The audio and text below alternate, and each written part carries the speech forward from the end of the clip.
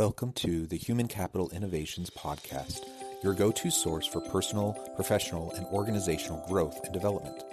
We hope you tune in often for all things people management, organizational development and change, organizational leadership, and social impact related. Maximize your personal and organizational potential with Human Capital Innovations Podcast.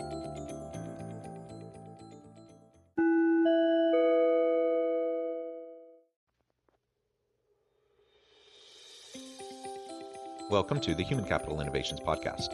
In this HCI podcast episode, I talk with John Steed about utilizing data visualization and GIS in the workplace.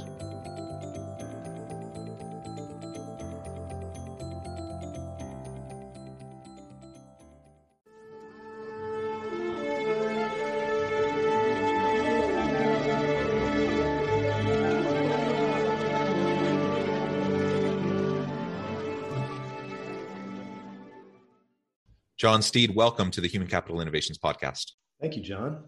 Very, very glad to be here. Yeah, it's great to be with you. I'm excited to have a nice conversation. We're going to have a really fun exploration looking at utilizing data visualizations in the workplace. But I know you're also going to tell us a little bit about GIS and developing teams and people and careers in that field. So I'm excited for that as well. As we get started, I wanted to share John's bio with everybody. Since he came to Tesla in 2014, John Steed has been the visionary and driving force behind Tesla's Geospatial Services Department. Under his direction, the department has focused on leveraging sophisticated solutions for a myriad of complex problems faced by his clients. John has a passion for being technically creative, solving real-world problems and troubleshooting existing systems, all in the context of supporting mission-driven results through geospatial solutions. John's diverse track record of international experience serves him well in understanding a wide range of client contexts and needs. His background includes collaborating with renewable energy nonprofits in the Andes and Amazon of Peru and Ecuador, managing UNHCR implementing partner organizations across West Africa, and assisting U.S. government agencies' collaboration efforts on behalf of international programs in the United States. When he's not in the office, you can find John putting his spatial skills to work on home repair and custom renovation projects, or satisfying his love for the outdoors by hiking, surfing, or free diving. That is amazing. I love everything about it, though I'm not sure I could ever join you in the free diving area, but that's tremendous. As we get started, anything else that you would like to share with listeners by way of your background, your personal context, and really even just how you got into your career and the work that you're doing? Sure. Yeah. Thank you so much. And thanks again for the opportunity today. My career has been very scattered, and it took me a while to end up where I'm at. But I do have to say that, like what you mentioned with the international development and the humanitarian aid aspect, really sort of shaped where I am now and sort of shaped my focus of GIS. So, I mean, my main focus and what I do every day is geographic information systems, making maps, visualizations, infographics that help clients sort of understand situational context around the work that they're doing. And I have to say, I came into it from a very, very, very strange direction. After college, I was trying to figure out what I wanted to do. And I thought, maybe the Peace Corps was the right direction to go in. And I was with a recruiter, and I asked them, what do you think would sort of help me stand out in the pile of applicants for other Peace Corps candidates? And they said, you should take some GIS courses. And so, my background had been more along the trades, mechanical maintenance, that sort of thing. So when I first got into it, I had no understanding of, computers, technology, like how to be applying geospatial concepts to things. And it was just way over my head.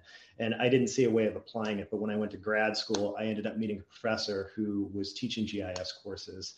And I got in really close with them, and they helped me to understand sort of how this could be applied to real world problems, especially in the context of international development, humanitarian aid, and that sort of thing. And so I ended up getting involved in GIS from that direction. And it's been incredibly fruitful and really interesting to sort of see the different ways that you can take GIS and then apply it and really help solve real world problems. So this week, the largest conference for GIS, the Esri User Conference, is taking place. They have, oftentimes when they have it in person, it's like 20,000 attendees. I would guess that it's probably 50,000 plus attendees. So, there's everyone around the world that's involved in this industry is coming together and working on this right now. Everyone from like city planners to to lay people like myself that are doing this sort of for small companies, sort of, helping other industries sort of with the problems that they have. But, in a nutshell, I just wanted to point out it's been a very circuitous path that I've taken to get here, but I think it's really fruitful, and I've learned a lot in the process, and I've been able to help teams apply that knowledge to help them, better themselves. Yeah, that's wonderful. And I mean, I only have very tangential kind of connections to the GIS space. And I'm a professor. I also do consulting work. So I work at the university. I've worked on teams with others that do GIS stuff. And it's always added a huge layer of just really great context and opportunity, for any research project that we're working on. I'm working on one big project that's very interdisciplinary, for example, looking at a local lake here in Utah that's, not being well utilized, not being well taken care of. And we're looking at it from all these different angles, all these different disciplines. And the GIS has been hugely beneficial on my end. I'm looking at the business side of things.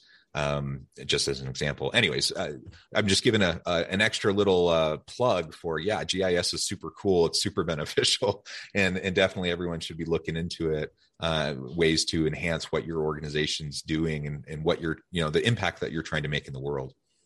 Sure. And it's beyond just, the application in terms of what you're talking about with like looking at lakes, using resources, seeing how our businesses interact geospatially. I mean, it's like, everybody's using it on a day-to-day basis in terms of just, where are they going? They're using like Google Maps to figure out how to get there, right? It's totally integrated into our daily lives. There's this discussion now of, I can't remember the term for it, but, information of things, IoT, right? So, people have Echo Bees, nests, things like that. And those are all geospatially connected now too. So you can leverage your own, like what's happening in your own house and figure out how it relates to the environment around your house and in your local community. And you can compare your house to other houses in the region in terms of, how you're leveraging your energy efficiency and things like that. It's pretty amazing. Yeah, that is pretty awesome. So tell me just a little bit more about, I know you do a lot of work in developing people in the GIS career space and developing teams. What goes into that? What have you done in that space? Yeah, thank you. So right now I work with a team of approximately 6 people at the company that I'm at, Tesla Government Incorporated. And, when I first came into the role that I'm in now, I sort of built out the department. And then I had to hire on a team and try to figure out how to slot these individuals into a role that could then support that team and support the growth of the company. And so we have a number of individuals from, cartographers, graphic designers, to geospatial analysts, to automators, Python experts.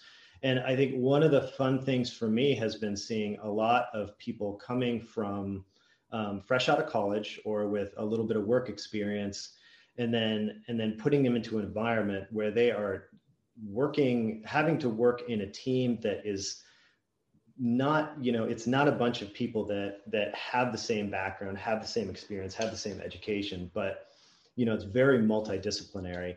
And I think one of the things that I've learned that's been very beneficial for me is that when you have a team that is multidisciplinary like that, it's a constant learning environment where everybody's building on the skills that they have from their peers. And I also personally believe it's a lot more of a fun environment to work in because it's not static. It's not like I said before, a bunch of geospatial analysts who are, looking down at a computer all day trying to identify stuff in a raster map. So that's one of the things that I've learned, or maybe 2 of the things in what I just mentioned to you that I've learned. Another thing has been connecting. There's such a broad community for GIS now, and there's so many different groups out there, and there's so many young professionals' networks, that plugging the team that I work on into those networks, I think has been really innovative for them in their professional trajectories, I guess you could say. So that's been another thing that I've learned, that doing that early, I believe, is beneficial to their growth and also to the growth of the team. Yeah, absolutely. I think we often forget, especially with younger workers in the labor force who are just starting off. I mean, they're hungry for mentorship. They're hungry for being developed and for feedback. And a lot of times leaders, managers in organizations, they're busy, they're doing all sorts of things. And so, they may not have the time to devote towards developing their people, even though I would suggest that's probably the number one thing you're supposed to do as a leader. But even if they don't feel like they have that time to prioritize that, connect them at a minimum, connect them into these types of groups, these organizations, these networks, that they can find other opportunities to really engage, right, and to learn and to grow, and it's gonna benefit them, of course, but it's gonna benefit your team. It's gonna benefit your organization. So we really don't want to overlook that piece. Sometimes I hear leaders bemoan young millennial and Gen Z individuals in the workforce, and they always say things like, oh, they're so entitled. They feel like they want to make an impact right now, and they want to they're just constantly trying to get feedback, and I don't have time for that. And when I hear that, I'm just like, well, I mean, that's kind of what leaders are supposed to be doing, so maybe we should start thinking a little bit more about that. No, I completely agree. And also, I mean, I haven't felt that about the team that I'm on. I mean, I could see, I see that stereotype, I hear that stereotype, but I feel like when you're engaged with the people that you work with, they become more engaged in the work that they're doing, and they become more appreciative of the job, and it becomes more than just a job, Yeah, I completely agree. And I think another thing is that leaders are supposed to be, are not just supposed to be doing the administrative day-to-day stuff. They're supposed to be like snow plows. They're supposed to get obstacles out of the way so that the people that they work with can succeed, and so you have to have that sort of synergistic relationship with your team members. If you don't, then the whole team doesn't succeed. And when you build on people's professional trajectories, when you build them out to be better than when they first arrived at the company, when they leave the company and they're still in the same industry, the industry is better as a whole, and you can have business connections as a result of that anyway. So I think it's I think there's a lot of benefits and positives to it. Yeah, absolutely.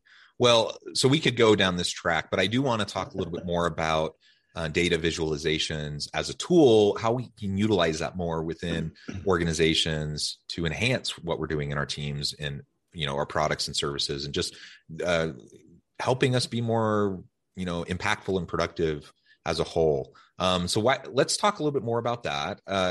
Tell me a little bit more about what you do with data visualization and some of the ways that you've seen that making an impact.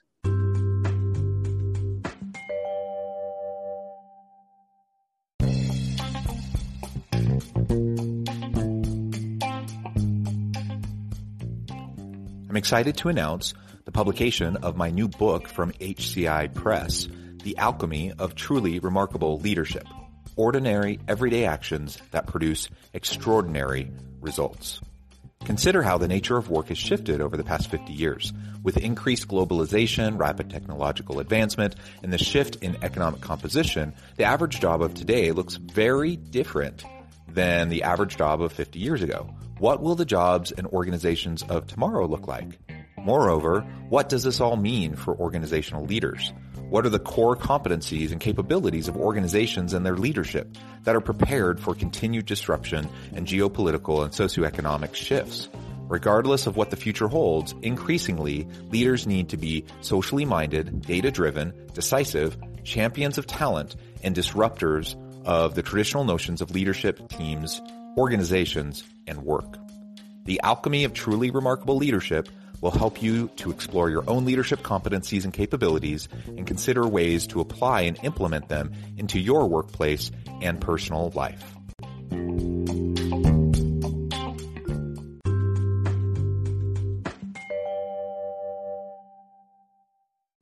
Sure. Yeah. So a lot of what we do with data visualization is we're a knowledge management company, right? We help different organizations leverage their data more effectively and then share their data with other organizations that they're working with. So one of the primary contracts that we work on facilitates information sharing between different government agencies who are working on complex crises around the world.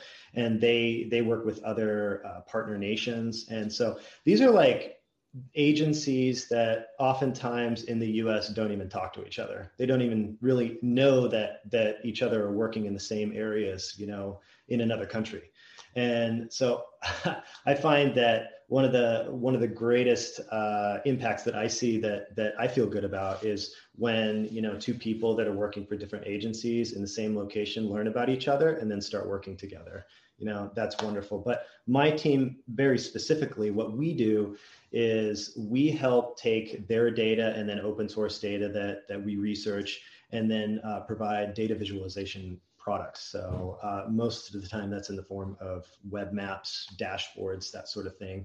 But we also create static map products that can then be, printed out like as hard maps and used as briefing aids or things like that. And sort of some examples of seeing successes on that, I can think of a couple off the top of my head. So one was when I first started working at the company, we were working with some civil affairs teams and some State Department teams that were working on the ground in Turkey on the Syrian refugee crisis. And they were trying to figure out how to get aid across the border from Turkey into Syria. And, as you can remember back in 2015, it was a very fluid environment, right? So control was shifting hands constantly. Battles were erupting in different parts of the country. And so what we did is we worked really closely with them on a daily basis, and we would figure out, where the border crossings were, who was in control of the border crossings at that time, whether it was like, the Syrian government, or if it was, one of the rebel groups, ISIS, the Kurds, et cetera. And then if the border crossing was open, and then, any other information about that. And so we'd create almost daily products that we could then host on our website, and they could gain access to sort of understand the fluid nature of that crisis. And then they would use that in terms of their planning. So that's one thing. And I saw that as a great success, coordinating really closely, taking, textual data, turning it into a visual representation, and then giving that back to them so that they could use that for briefings and planning and mission success, et cetera. And then another one was we were working with a CDC colleague on the polio crisis in Nigeria. So, wild polio has been pretty much eradicated around the world, but there's been a couple hot spots that are sort of hanging in there. One is in, I believe it's the Pakistan-Afghanistan border, and the other was Nigeria, sort of in that northern sort of Lake Chad region. And so we were working with them on a polio campaign, like a vaccination campaign, and trying to figure out how to gain access to specific areas within that Lake Chad region within Nigeria. And we were leveraging some imagery, and they were trying to figure out, if people were going to these places or if roads were open or whatever. And they got a report from somebody that the road was closed and they couldn't get through there. We were able to help them find imagery that showed that the road indeed had been open. And so that campaign, that individual didn't go on that campaign to work on vaccinating that area. And this individual was able to say, hey, the road was open, you need to go in order to get that campaign moving. And it was just that quick by taking, just an image, a satellite image of the earth and being able to leverage it in such a way to help villagers so that they could get vaccinated against a disease that is so terrible. So, yeah, those are great examples. And I love the social impact of what you're doing, how we can leverage that data in a new way, how the visualization really helps us understand it in a new way. And I also just love the interdepartmental kind of collaborations that can occur. We really need to get better at collaborations. We need to get better at breaking down silos and more, interdisciplinary, multidisciplinary work in organizations or across government agencies or whatever. And honestly, most organizations are pretty darn bad at that. They just get so siloed. And so one of the things I love about GIS stuff and data visualization generally is that it really does the illustrative elements of the data visualization really allows us the shared language to be able to find connection points where maybe before it was more abstract and people couldn't quite see it or feel it. They knew in principle that there should be connection, but they didn't really know what that meant. But now we're kind of breaking. I see this as one way to break down those barriers so that we really can work more collaboratively. Yeah, and I think I always think back to where I began with GIS. What they always show you is the first map or the first use of GIS was the Broad Street pump in London, right? Looking for the outbreak of typhoid. Was it? No, it wasn't typhoid. It was like a dysentery or something like that, cholera, I believe, right? And John Snow, made a map of all the pumps and the outbreaks in the area, and he was able to see this correlation between this one pump, which was the Broad Street pump, and it was the first use of GIS, first application of GIS back in the 1800s that we know about. Maybe it was before that. I don't remember, but yeah, it's pretty cool. I mean, it is very multidisciplinary. Yeah. So what would you suggest to leaders, listening to this and like, well, GIS sounds cool. I don't really know how to do it. I don't know what that would really mean for me or my team. What's like an easy way to start kind of getting your feet wet, better understanding data, GIS specifically, data visualization more generally, and what can leaders in organizations start to do to utilize that better? Yeah, that's a really tough question that you just pinpointed right there. That's something that people in the GIS field have been working on for a really long time, and I've actually been working on for a really long time. When I was in Africa working in humanitarian aid, I was working in the Malian refugee crisis. I was working with camp management, community services, and food distribution. And we were in a number of camps in Burkina Faso. We were also working in protection services in Mali. That means when refugees go back to their country of origin, there are service deliveries that can aid those individuals if they have specific needs, like if they have disabilities or if they're single mothers or things like that. And we could identify all of these individuals, the services that they were getting, and technically where they lived within camps, because they were supposed to have a location within a camp, but nobody was mapping it, right?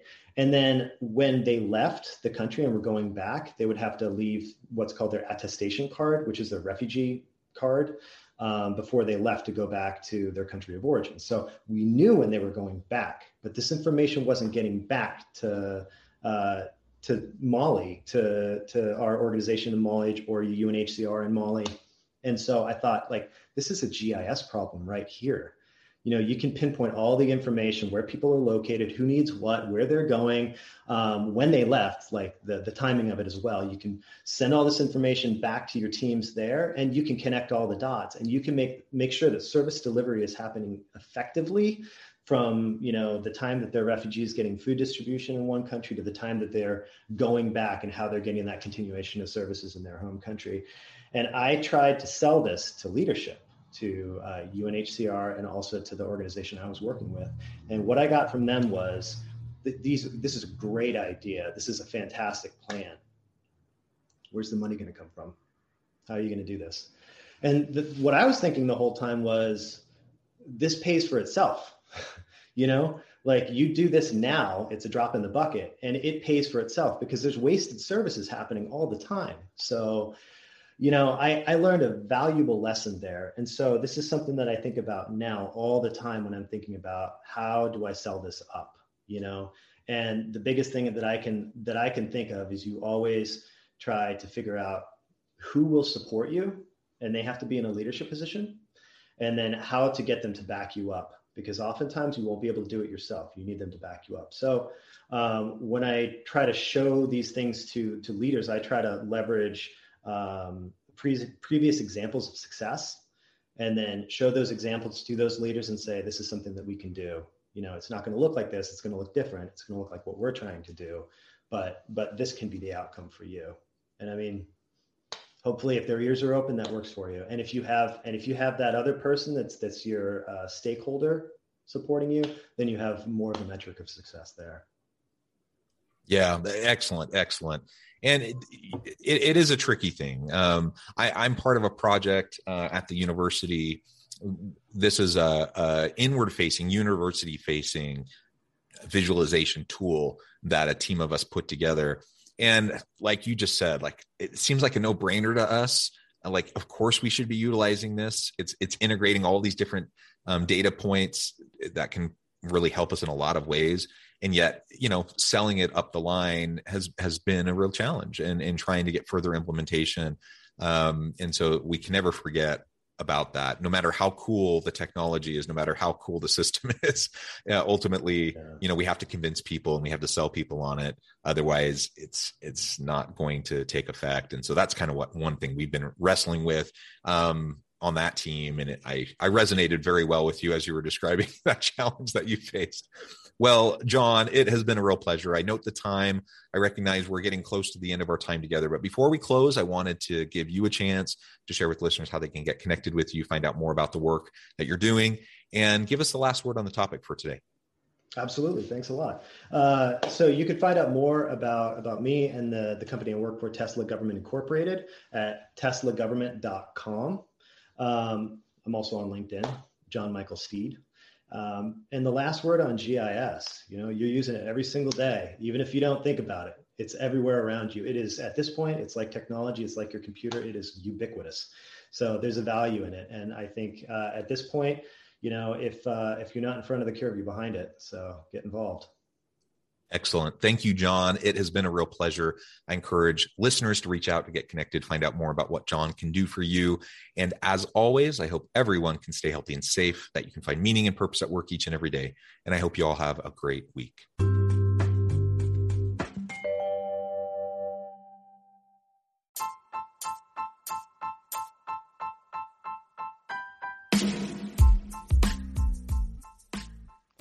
We are excited about the launch of HCI's new magazine, Human Capital Leadership.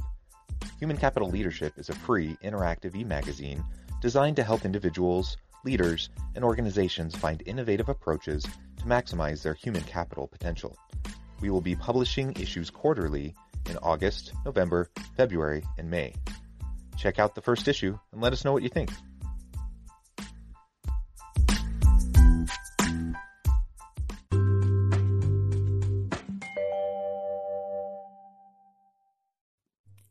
Thanks again for joining us for this episode of the Human Capital Innovations Podcast. I hope you stay healthy and safe and that you have a great week.